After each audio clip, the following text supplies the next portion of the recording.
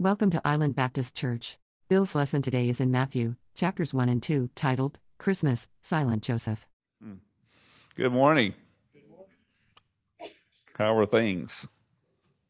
Things are good? I hope so. We're going to be studying some things today. If you're with us last time, we began looking at a familiar story, the Christmas story. Unfortunately, it seems that the things that are most familiar with us, sometimes we have these mental blocks about what actually is said and what actually is taught. And looked last time at Mary and maybe some things we hadn't thought about her. And today we're going to be looking at her husband, Joseph. Major players in the Christmas pageant, if you will, and we need to know what their parts are. We're going to be looking at God's great adventure and how He used lives like Mary and Joseph to be, I would suggest, you should be very influential on us. So the cast of characters of the story of Christmas is colorful, memorable, many glorious parts. We have angels, right? We talked about that with the children. Angels all over the place, announcing John's birth and then announcing Jesus's conception, and then speaking to Joseph, and then the Jesus's birth, of course, in Bethlehem, the major shocker there to the shepherds. And then, of course, Mary plays a major part, her dramatic role of accepting God's will for her life we looked at last time. And then she sings this beautiful hymn of praise, and of course all the parts that she plays. And then we have the drama of the wise men traveling for more than a year from somewhere in the far east, traveling to the Near East, and coming and asking the question, where is he who's been born King of the Jews? And so it's all just this drama, beautiful story and pageantry of God bringing his son Jesus into the world. And then there's Joseph. What does Joseph do? Where's his speaking part? Where's his hymn of praise? Where's his soundbite? Where's his famous speech, his famous words? You can look, but I can tell you it's not there. Not a single word in the Bible attributed to Joseph. Now, I don't think he was a deaf mute by any means. I'm just saying the Holy Spirit didn't see a reason for us to hear anything from his mouth. We hear a lot from his life, but didn't see any reason for us to hear anything from his mouth. And I find it interesting. It was an interesting story I read recently of a Christmas pageant. Had to do with the whole issue of Joseph not having a speaking part. There was the young man, the little boy that was playing the part of Joseph in his children's Christmas pageant one Christmas. He fell ill Saturday night. Sunday morning was supposed to be the Christmas pageant, and so the mom calls the children's director and says, little Johnny, he can't come. He's sick. He can't be. I don't know what y'all are going to do. And she was like, oh my goodness, what are we going to do? We're going to do. And they began to look at the role of Joseph through the pageant, and yeah, Joseph doesn't say anything. So they just wrote him out. So they had the whole pageant with, of course, the focus of the pageant is Jesus, obviously the Son of God, the most important thing. Mary, the wise men, the animals, the shepherds, all that thing. Joseph wasn't there. Very few people actually noticed, because Joseph, what does he do besides stand behind Mary in the manger scene? What part does he play? It'd almost be inclined to think that, like they did, the show could go on without him. Is he the fifth wheel, in the Christmas story? Who is Joseph? What can we know about him? Well, I want to introduce you to him. I'm going to call him, for our sakes, Joe. He's just a good old guy. Joe was a guy. What can we know about him? By the way, we're going to be in Matthew chapter 1, if you didn't know. Matthew chapter 1, verse 18 here in just a bit. Who is Joe? Well, there's lots of things we can know about him. Most of them are inferred or are taught by the Scriptures in some way. First of all, we know that he was a manual laborer. He was we call him a carpenter. By the way, the Scripture doesn't actually say that. Scripture says that he's a tekton, which is the Greek word for a builder. What is a builder? Person who builds stuff. And so we have interpreted that he's a carpenter, and our understanding is an actually Western interpretation. Because typically a builder in the West, what's our typical building materials?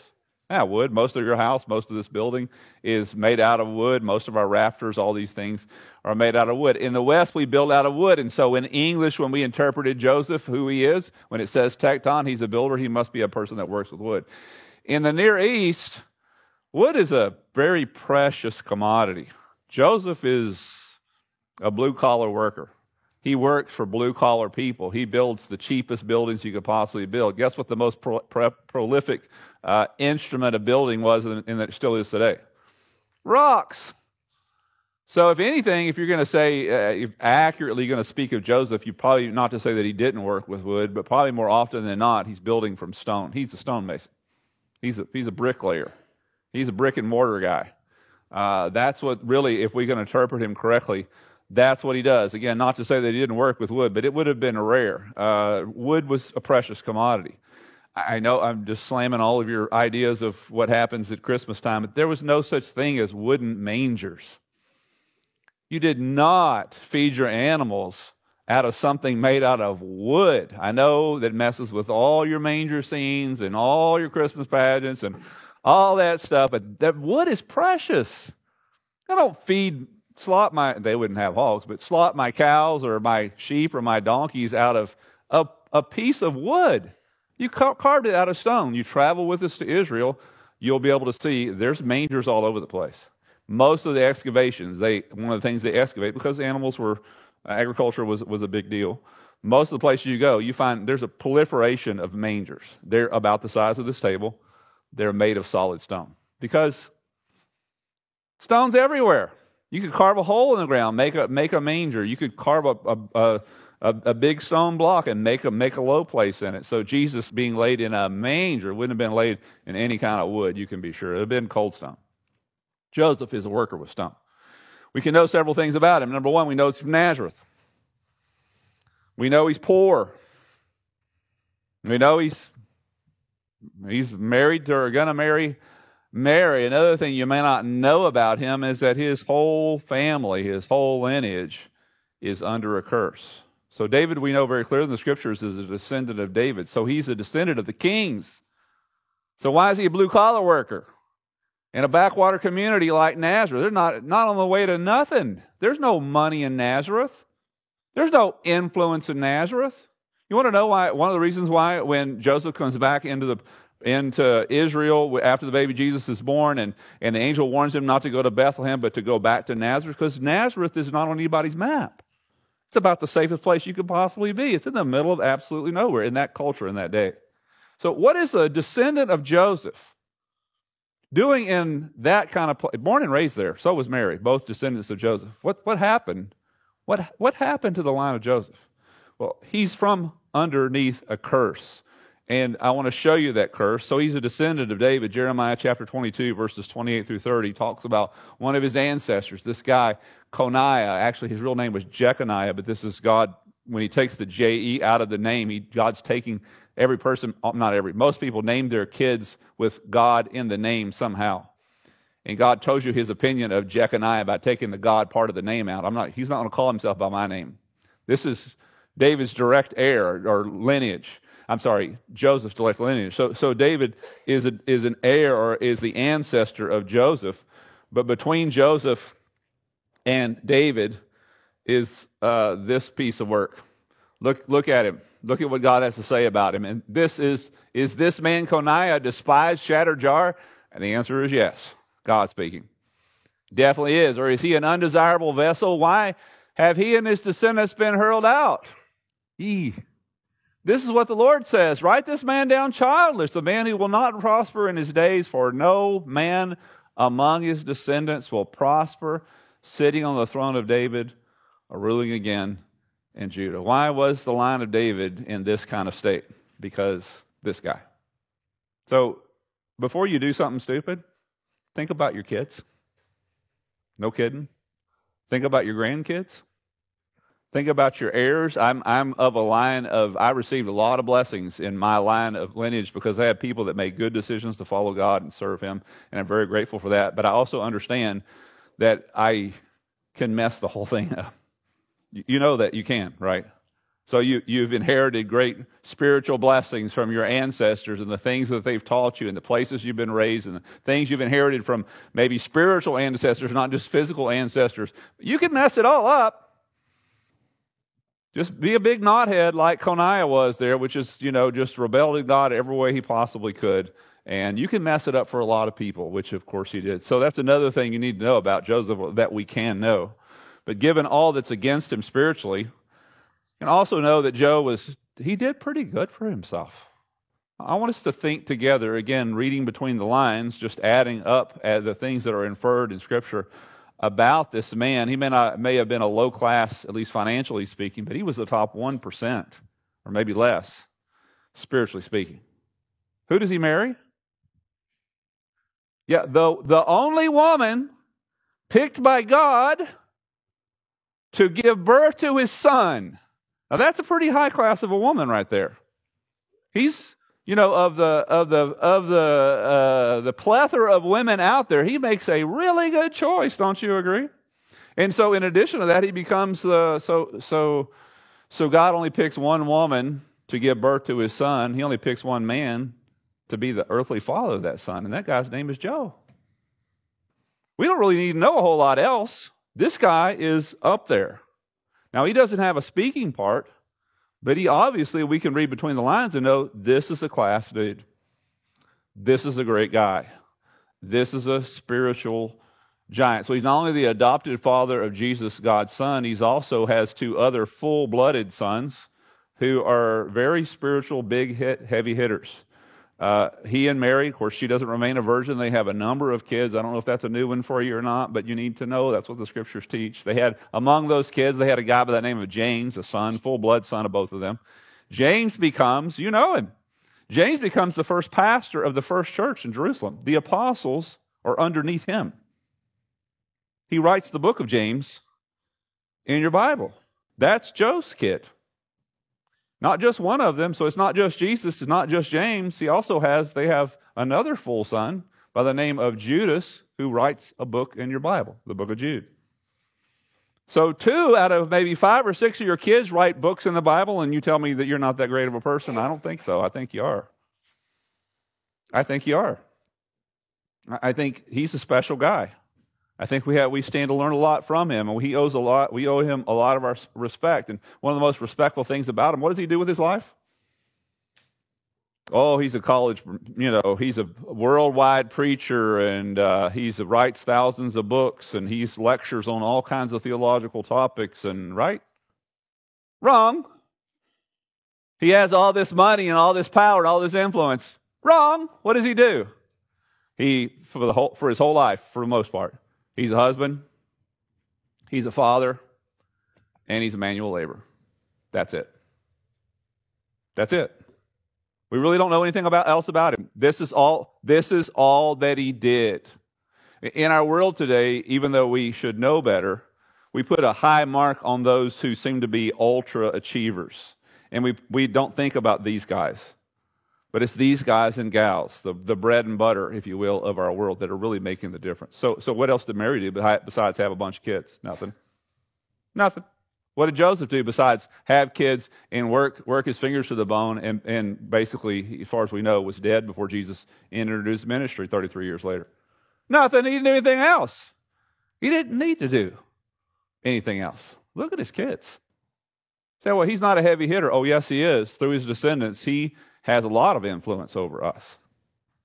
So you need to know who this guy is. In fact, we can say, how do we know him? Well, we can know him through his son James. We can know him through his son Judas. We can know him through his son Jesus. He spends a lot of time doing stuff that we consider to be not worth much, and nevertheless it is.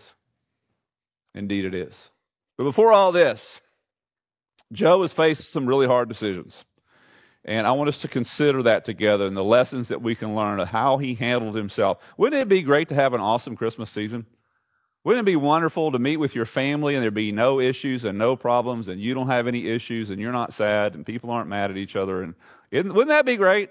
Sometimes that works out. Sometimes it doesn't. Joe's got some recipes for us here, though I would suggest to you are worth us listening to. So back to his decision. So he's engaged with the lovely lady. And we talked about this last time. This engagement process would have been something he would have known who his wife was for a number of years, maybe a dozen years. It would have been something that would have been set up by their fathers or by their grandfathers. We went to Israel this past year. We had the privilege to go into the country of Jordan, and we were required to have our Jordanian guide over there, and he was telling us about, he's a modern guy, he's got degrees and speaks several languages and a very accomplished person, has a family and everything. He said, there's a whole lot about my life that's very much like your life here in the West, but there's a whole lot about my life that's not like your life here in the West. He says, for instance, my daughter got married a couple of years ago.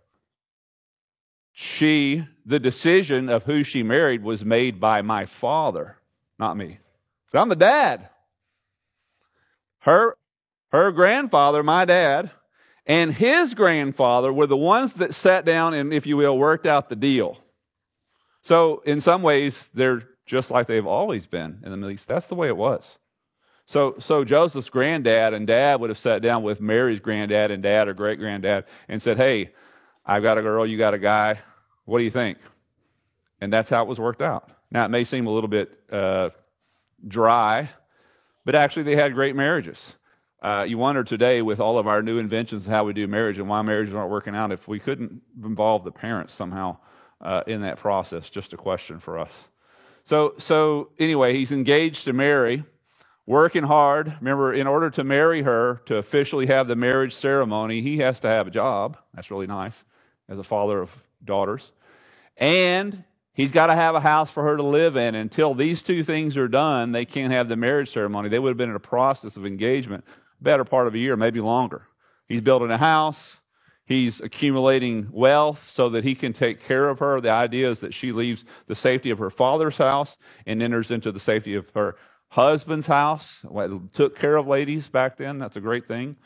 But in that process, she, of course, hears the story of what's happened to her much older first cousin, Elizabeth. She's pregnant. Who would have ever thought? She and her husband, Zacharias, have long since discarded, along with everybody else, the possibility of them having children. But by the grace of God and the power of God, she's going to have a baby. So Mary leaves to go down to about 30 or 40 miles away and spends the remaining 3 months of her pregnancy, Elizabeth's pregnancy, down there with her cousin until John is delivered. Then she comes back home. So of course she's gone, and Joseph is going to miss her. There's not a lot of courting, but he would see her probably every day. But all of his labor on his house and all the time he's, like I said, accumulating money so he can take care of his wife, is kind of makes it shorter, if we can imagine that. Then she returns to Nazareth, and things ain't the same. She's not just been 3 months down in there, she's also been 3 months pregnant, and she returns back to town, and let's just say it's obvious. Verse 18, chapter 1 of Matthew. It says, now the birth of Jesus Christ was as followed. When his mother Mary had been betrothed to Joseph, so this process of betrothal, this process of building up income and a place for her to live, been betrothed to Joseph before they came together, she was found to be with child by the Holy Spirit. How do you find out that? Because after a while, it gets to where a little pregnant ain't little anymore. She's 3 months. She's a skinny little thing, 16, 17 years old, wearing a straight robe. I mean, what's the baby bump? What's going on? They start asking questions. And I'm not that she's necessarily hiding it, but the truth comes out. And not only is that unbelievable, how could she do such a thing? She's got a story. What's her story? Yeah. So she's not only an adulteress, as far as anyone is concerned, she's nuts. So you've been impregnated by the Holy Spirit. Wow. That's easy to believe. And you're engaged to her. So what do you do with that? You know the difference between a liar and a crazy person, right? It's the same story. One of them knows that it's not the right story. The other one, they think it's true. So Mary obviously believes that this is true. He can see it in her eyes. He knows her. She believes the story that she's telling. She's not a liar. She's no good at that. But she's obviously a little touched in the head because virgins don't come up pregnant. Nobody comes up pregnant by the Holy Spirit, according to what she says. So he plans to treat her like she's lost her mind. Verse 18, look at verse 19. So Joseph, her husband, being a righteous man and not wanting to disgrace her, desired to put her away secretly. She's done something she shouldn't do, but she's lost her mind in the process. How can you condemn a person like that? And so he plans to not do that because he feels sorry for her. And then we pick up the story of the big change here in verse 20. But when he had considered this, so notice he doesn't fly off the handle. He doesn't make a quick decision. He doesn't publicly disgrace her. All these things were legal, totally legal in this culture. Expected. When he considered this, behold, an angel of the Lord appeared to him in a dream. So he even sleeps on it. How would you have done that? How well would you have done? Saying, Joseph, son of David, do not be afraid to take Mary as your wife, for that which has been conceived in her is of the Holy Spirit. Hello. One thing crazier than a crazy story is when it turns out to be true. And she will bear a son, and you will call his name Jesus, for it is he who will save his people from their sins. Now all this took place, and what was spoken of by the Lord through the prophet might be fulfilled, saying, Behold, the virgin shall be with child, and shall bear a son, and they shall name him, they shall call his name Emmanuel, which is translated means God with us. And Joseph arose from his sleep. So I'm possibly the middle of the night. And he did as the angel of the Lord commanded him, and he took her as his wife, and he kept her a virgin until she gave birth to a son, and he called his name Jesus. Wow, nothing crazier than for a crazy story to turn out to be reality, and that's exactly where Joseph finds himself. And so he turns from a man with doubts and troubles and troubled issues and problems to a person now of action. And again, we have no words from him. But of course, actions speak louder than words, don't they? So you're talking about all the things you're going to do and things you're going to be for God. Where's the beef? Where's the actions? Sometimes when we talk about stuff, it makes us feel better because it's almost like if I'm talking about it, I'm taking a step in that direction. And I don't disagree with that, as long as the next step is actually doing what God says. Yeah, we talk about it, and we talk about it some more, and we talk about it some more as if somehow that's progress. It's not. It's not. You're fooling yourself. You just make yourself feel good because you're talking about obedience, when in fact, obedience is not a matter of words, it's a matter of what you do. Joe was a man of obedience. He was a man of action. Consider, I'm going to give you 3 things that he does that I would suggest to you would make your holiday season a better time. Number 1, he was quick to think and pray, slow to speak and react.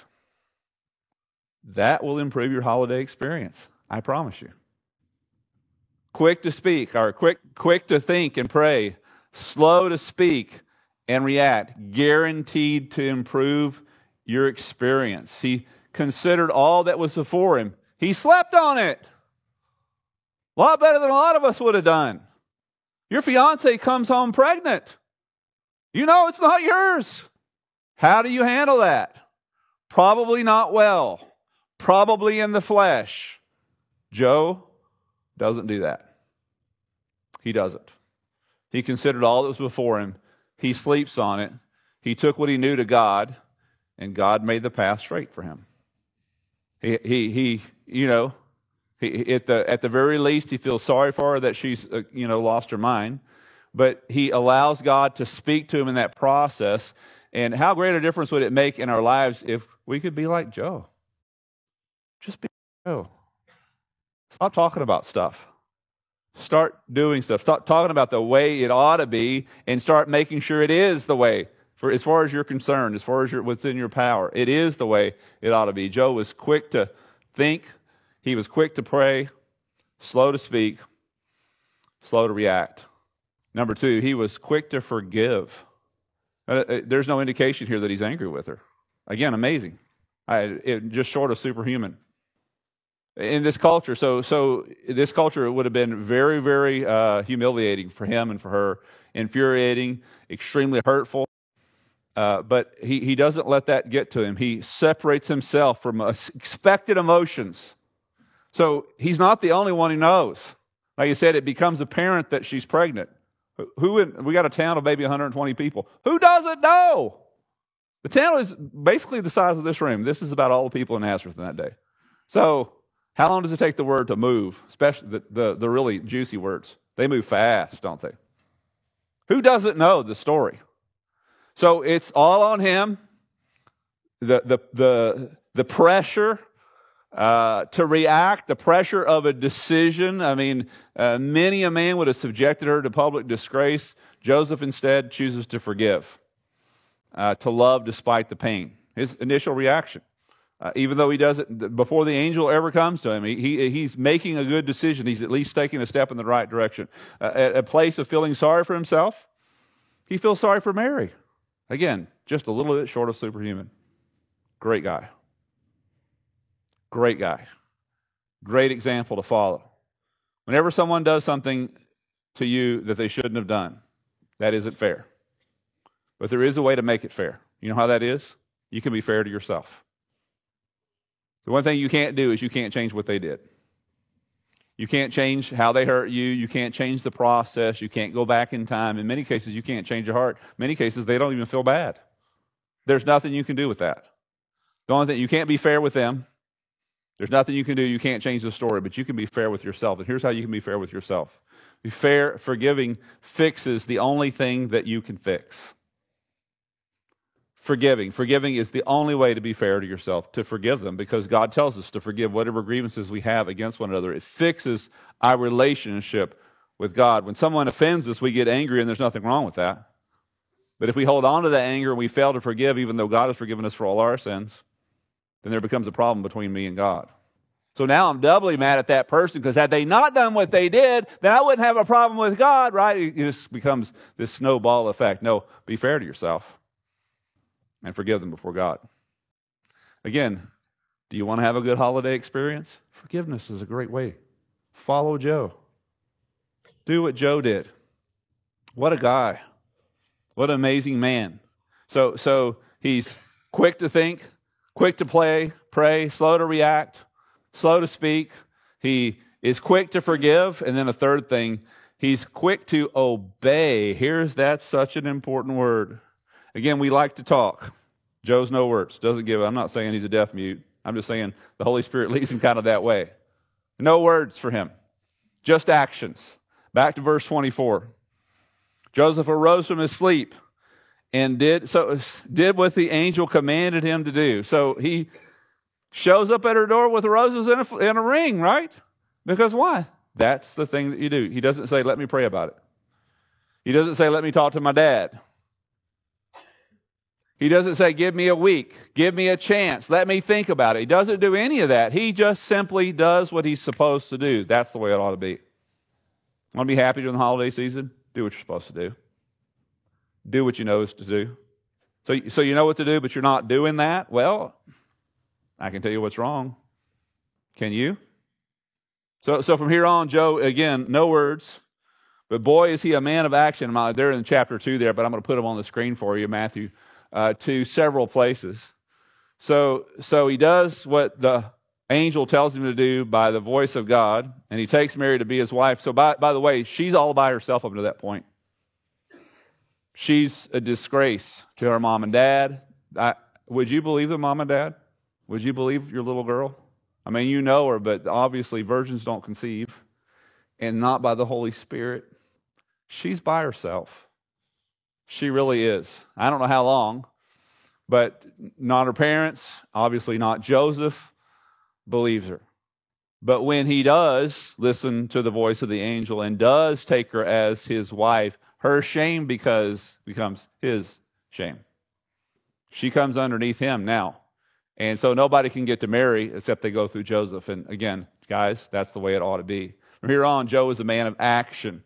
So he takes Mary's wife, they go down to Bethlehem, the baby's born, and then notice, he's warned that they can't stay there, because Herod, of course, is coming, and he kills all the baby boys in Bethlehem, minus Jesus. Because why? Because Joseph receives this message, and Joseph does what he's supposed to do. So Joseph got up and took the child and his mother while it was still night, and left for Egypt. No talking, no calling his mom, no checking, YouTube. He just does stuff. He does whatever the thing to do is, that is what he does. Again, we're getting, I think, clear answers. Why did God pick this guy? Because he's a doer. He just does it, whatever's right. If he knows what right is, he doesn't talk about it. He doesn't pray about it, because there's no prayer needed at that point. He doesn't consult anybody else.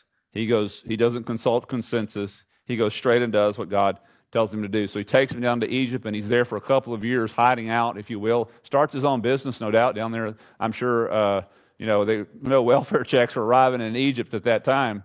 So he's a tecton, right? Which means he's a builder, which he can do anything. He can work with stone, he can work with wood, he can work with mud, he can do whatever he wants to. So he starts a business down there, and then boom, I'm thinking things are prospering, they're at least alive. And then boom, he gets another message from another angel saying, time to go back. So what does Joseph do? Just like he's always done. He got up, he took the child and his mother, and he came to the land of Israel. But he arrives in Bethlehem area, which is, by the way, where he had his previous business for a couple of years, because they had to make ends meet, and he's got to wait for the wise men to come down, which we're going to talk about the wise men. Hang on a couple Sundays for that. And after being warned, though, he's going to settle in Bethlehem, but being warned by God in a dream, he left for the regions of Galilee and came to settle in a city called Nazareth, because that's what he does. This guy just needs to know whatever the right thing is to do, and that's what he does. Is that what you do? Is that what you do? The consensus isn't always right. Mom and dad aren't always. I know mom and dad have your best interest at heart, but sometimes mom and dad can advise you against the things that God is really interested in working with you. He's not going to your mom and dad telling them what he's telling you to do. He's not going to your girlfriend or your boyfriend or your pastor or your church saying, go and tell her these are the things. I'm not saying he can't do that, but most of the time he wants to come straight to you. In fact, I would suggest if he's not coming straight to you, it's because you ain't listening to him. So he's got to find another way. Again, you don't have to wait till an angel comes to you. But when you're in a relationship with the Lord and you're studying his word and you feel God impressing you, what are you waiting for? Some other confirmation? You've heard it from God. Be like Joe. Be like Joe. What was he? He was a father. He was a husband. And he worked with his hands. And boy, does he have some lessons to teach us. I want to ask if you would bow your heads and close your eyes with me as we think about this great person, these great people, Mary and Joseph, simple little people. Simple and yet so incredibly worth our knowledge of them, are incredibly worth our following them. Why will we follow people like this? Because they're following God. What is a leader? A leader can be anything as long as they're following God. Because I know if I'm following him, I know if I'm following her, because they're following God, I'm going to arrive in the place where I need to be. Be like Joe. Slow to speak, slow to react, quick to pray, quick to forgive,